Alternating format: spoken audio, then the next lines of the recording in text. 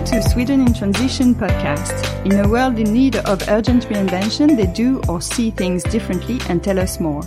I am Sonia Lehmann, and today I have the pleasure to meet James Ehrlich. Hi, nice to meet you. Nice to meet you too. Can you tell us who you are and what you do? Absolutely. I'm James Ehrlich. I am founder of Regen Villages Holding, which is a Dutch company based on Stanford University research that founded this company in 2016. I'm also an entrepreneur in residence at Stanford University. I'm a faculty member of Singularity University. I'm a senior fellow at NASA Ames Research Center. And under the Obama administration, I was appointed to a White House State Department Joint Task Force on regenerative infrastructure. And Regen Villages is this company that I founded because I had spent 14 plus years doing case study research of organic, biodynamic family farming and intentional communities. And when I came to Stanford, I got involved in a cohort building energy positive homes. I saw this beautiful marriage between designed permaculture, regenerative resilient systems as the basis or substrate for the future of neighborhood development. So myself and a couple of other professors at Stanford put together a few UN Sustainable Development Goal platform briefs. We realized in 2016 that this was urgent. The need for building new kinds of communities around the world that could be self-sustaining was at the forefront. So we decided to create a spin-off company. Because I'm a serial entrepreneur my whole life, this was something that I embarked on. Originally, we were going to be a Danish holding company, but then we decided in the end to create a Dutch company. So we're part of the EU. We are in the process of realizing our first 300 home neighborhood. We hope to be doing this in the Netherlands. We've been working very closely with the local government about 30 minutes east of Amsterdam in an region called Flevoland. And then from there, really, it's a pipeline of projects across North Europe, with the goal being, to be honest, to show the global south how the new middle class in Europe wants to live in self-sustaining off-grid neighborhoods that can feed them, hydrate them, empower them, digest their waste, etc.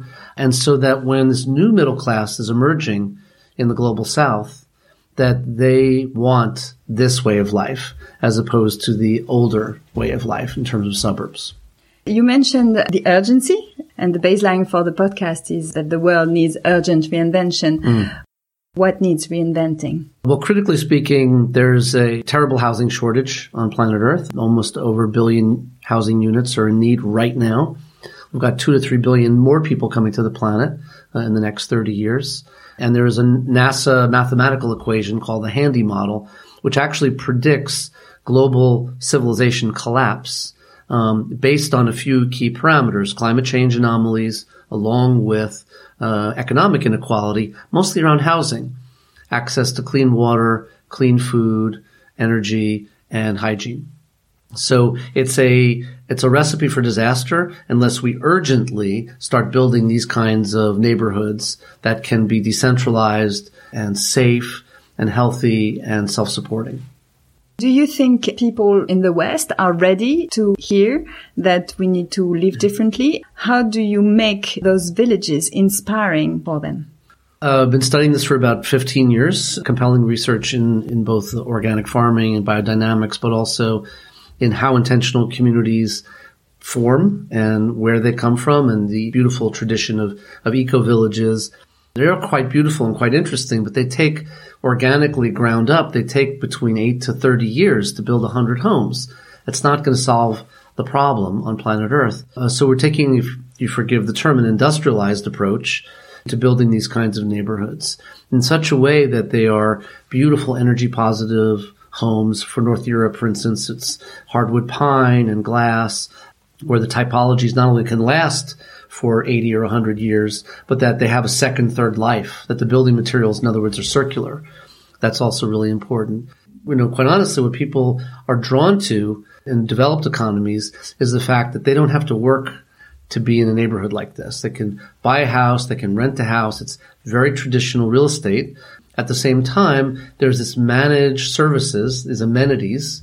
It used to be the pool, the tennis court, the golf course. We replaced that with beautiful basket of food sourced right at your doorstep, very biodiverse, artisanal ingredients, clean water, clean energy, and turning your waste into resources. Most of our market research has shown that people are concerned/scared about where things are going on the planet. They want a sense of security, safety, resiliency. So in other words, it's not just, let's say, tree-hugging hippies. Nothing wrong with them. I'm a card-carrying member myself. But rather that there's really a growing population of both young people, but also older people, affluent people, who really want to live like this. They're drawn to this idea. Does that mean that the American way of life has shifted to another resilient way of life, and that we use the same techniques to create desire and try to engage a lot of people around this new inspiring lifestyle? The people need to understand that when they move into Regen Villages community, that it's really no different than moving into essentially any other kind of neighborhood, except for the fact that their house is generating more power than their family needs, that the neighborhood that's surrounding them is generating more delicious, organic, bioavailable food than their family needs, and clean water and clean energy and all these different things, that those are all asset classes that benefit their thriving and their family. It's not that much of a leap of faith for people to see that this is a really valuable proposition to live in communities like this. For instance, we've seen over the last couple of years in the U.S., 150 new, what they're calling agrihood in neighborhoods, which essentially is residential living next to or part of an organic farm. It's not fully integrated like our plan is. The point is that there are more and more people and families who want to get out of the city, get out of the urban environment, and want to have agency and connectivity with their natural resources. Because it's proven to increase your life. Scientifically, it's proven. There's the Blue Zone research, which is a 16-year research initiative. My research, which is 14 years. My current affiliation at Stanford is actually School of Medicine. So we're really interested in how you live and where you live to have happy longevity. So the value is there, in other words. And really what it's going to come down to be honest, is in a very short period of time, mark my words, that people are going to choose living in a Regen Villages neighborhood over another kind of traditional, conventional neighborhood in such a way that it's going to force the other developers to do the same things. And that's good for us. We're really striving to build a software company that can then serve those other constructors so that they can then build these neighborhoods rapidly. We have to change the rules on the books. First of all, we need to take a piece of previously zoned agricultural land and get permission to build some amount of density of housing on that land with the promise that we can deliver on that we won't compromise the productive value farming-wise for that ground. So long as we create those parameters, we ought to be able to then get the permits to build very quickly. It's all about biodiversity in the end. It's the same as regenerative agriculture. Instead of separating agriculture from livestock, we should mix them all together. And it's the same in cities. Instead of having rich area and problems area, it's mixing people so everybody can learn from one another. Exactly right. I mean, our name is Regen Villages. So regen is for regenerative. Although in the Netherlands and Germany, Regen means rain. So rain village is also quite poetic. But regen is really for regenerative. There is an eco area here in Stockholm called Hammarby. It's an attractive area, and some people go there by chance, not really for the ecological reason, but because it's a nice place to live in.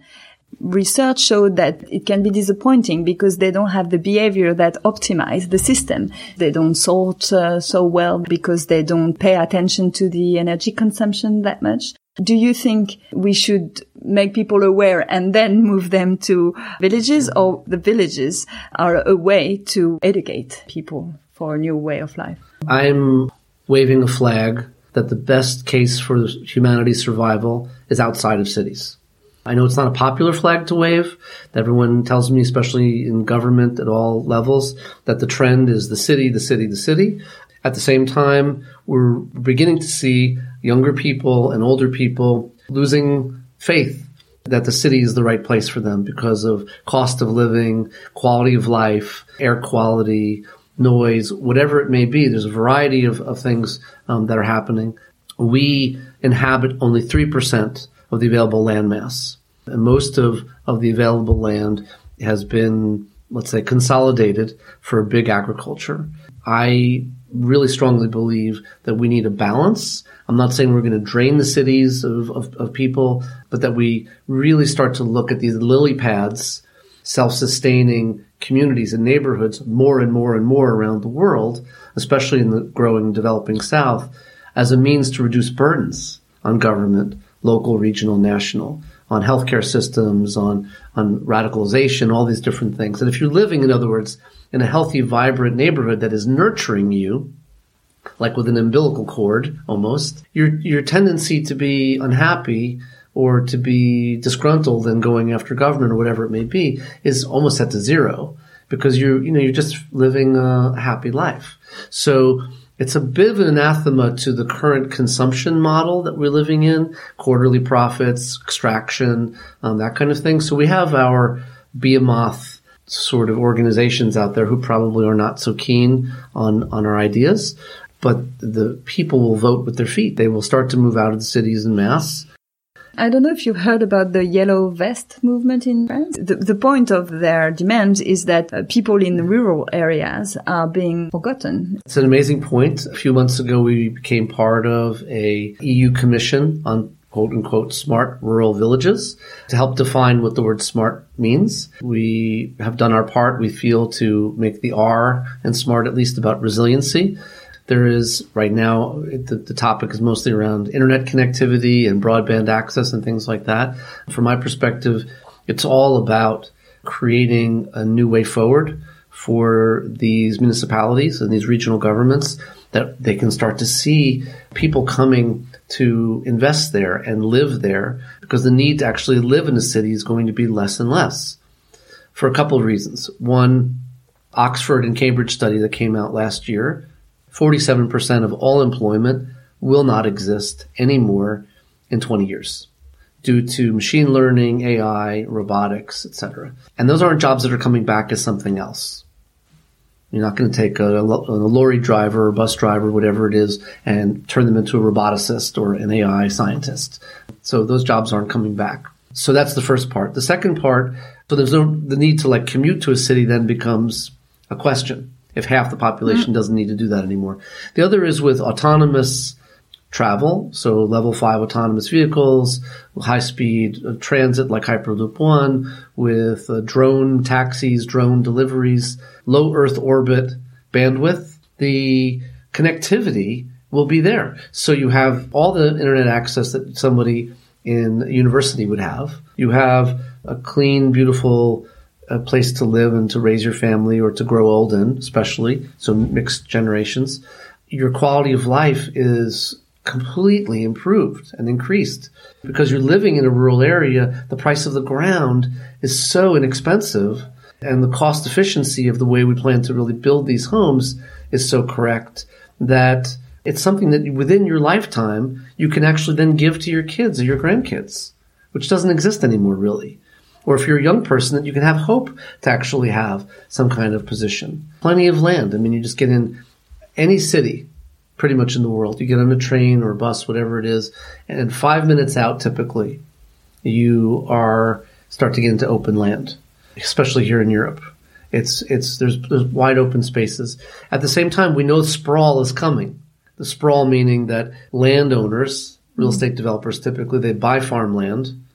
They know they can't do anything with it, but they sit on it, and they wait for the local government to have a pain point in needing more school development, whatever it is, and then that developer is positioned to move forward. And what we want to do is get to those areas before those other developers do, buy the ground, and make master plans for development that are about 2/3, 1/3 mix. So 1/3 for development of housing and 2/3 for critical life support systems, food, water, energy, and waste. But to prove that 2/3 of open space has incredible value, economic value, year after year after year, beautiful kind of returns for pension funds because of its productive nature. But in terms of human value, that we can really convey this long-term, blossoming, fruiting kind of community that celebrates seasonality and life cycles. And that's something as a species right now we have never been more disassociated from in our entire lives. So I have lots of colleagues at Stanford that say I'm wrong, that cities are the best case for sustainability because of one word, proximity.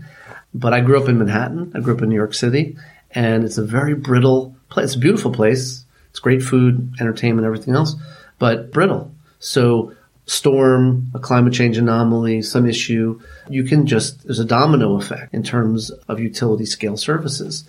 And it doesn't take long for that NASA handy model to kick in, for the most reasonable people in civilization to become quite unreasonable because they are hungry or they're thirsty or their baby needs something or their elderly parent needs something. And they're not going to stand by and stand in a long line waiting for some service that's not coming.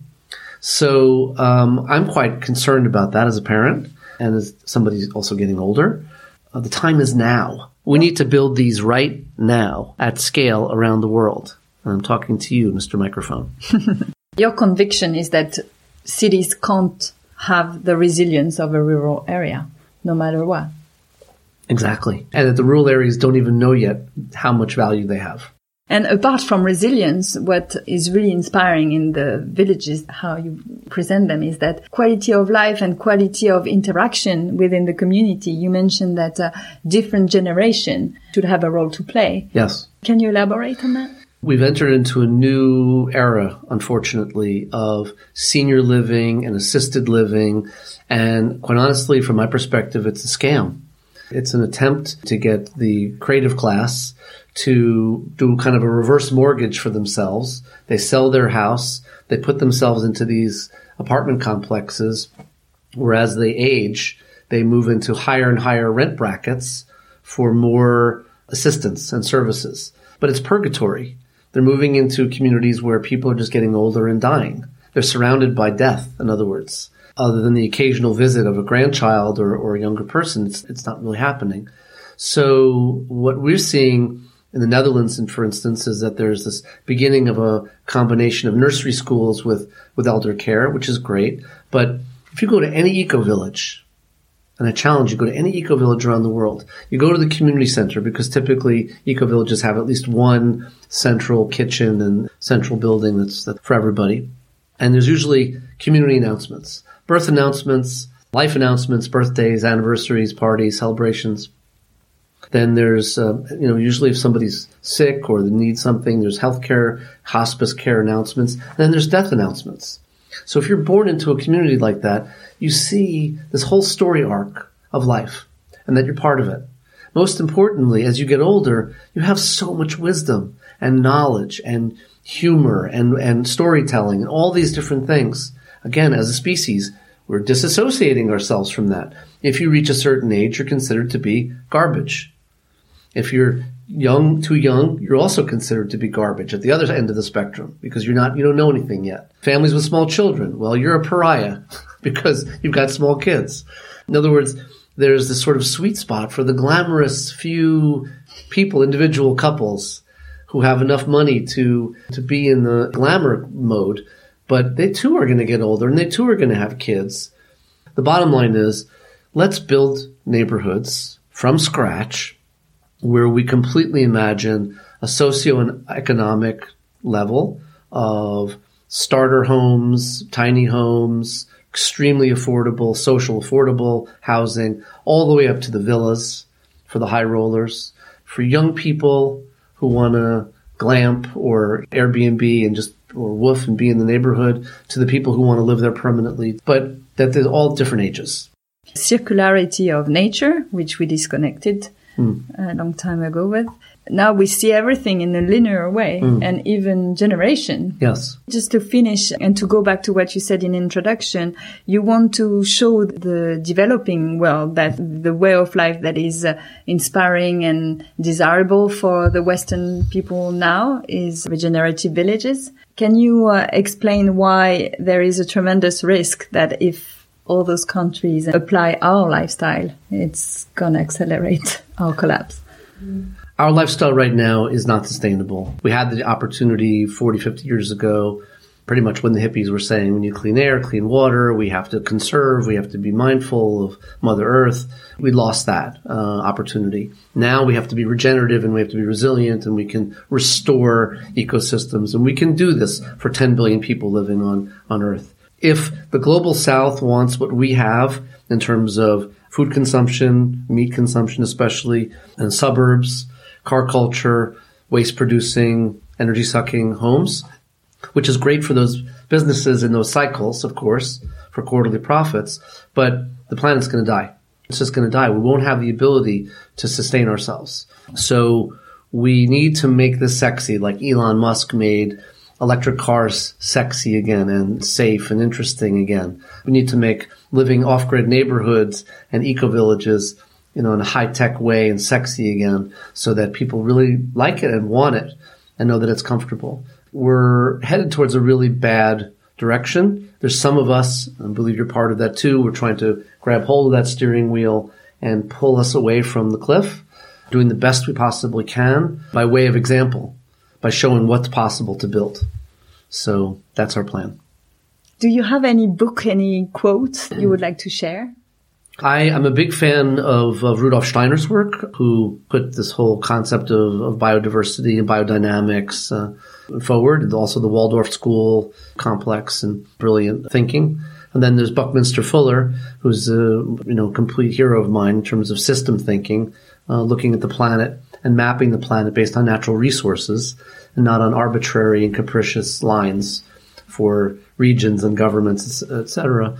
And Buckminster Fuller was off to say that if you want to build something new, don't fight. Build a new model that makes the old one obsolete. And so that's the quote that I would leave with. Thank you so much for accepting our invitation. Thank you.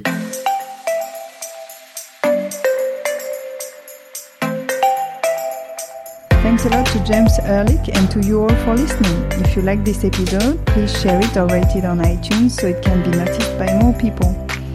Find links and references on swedenintransition.strikingly.com. See you soon!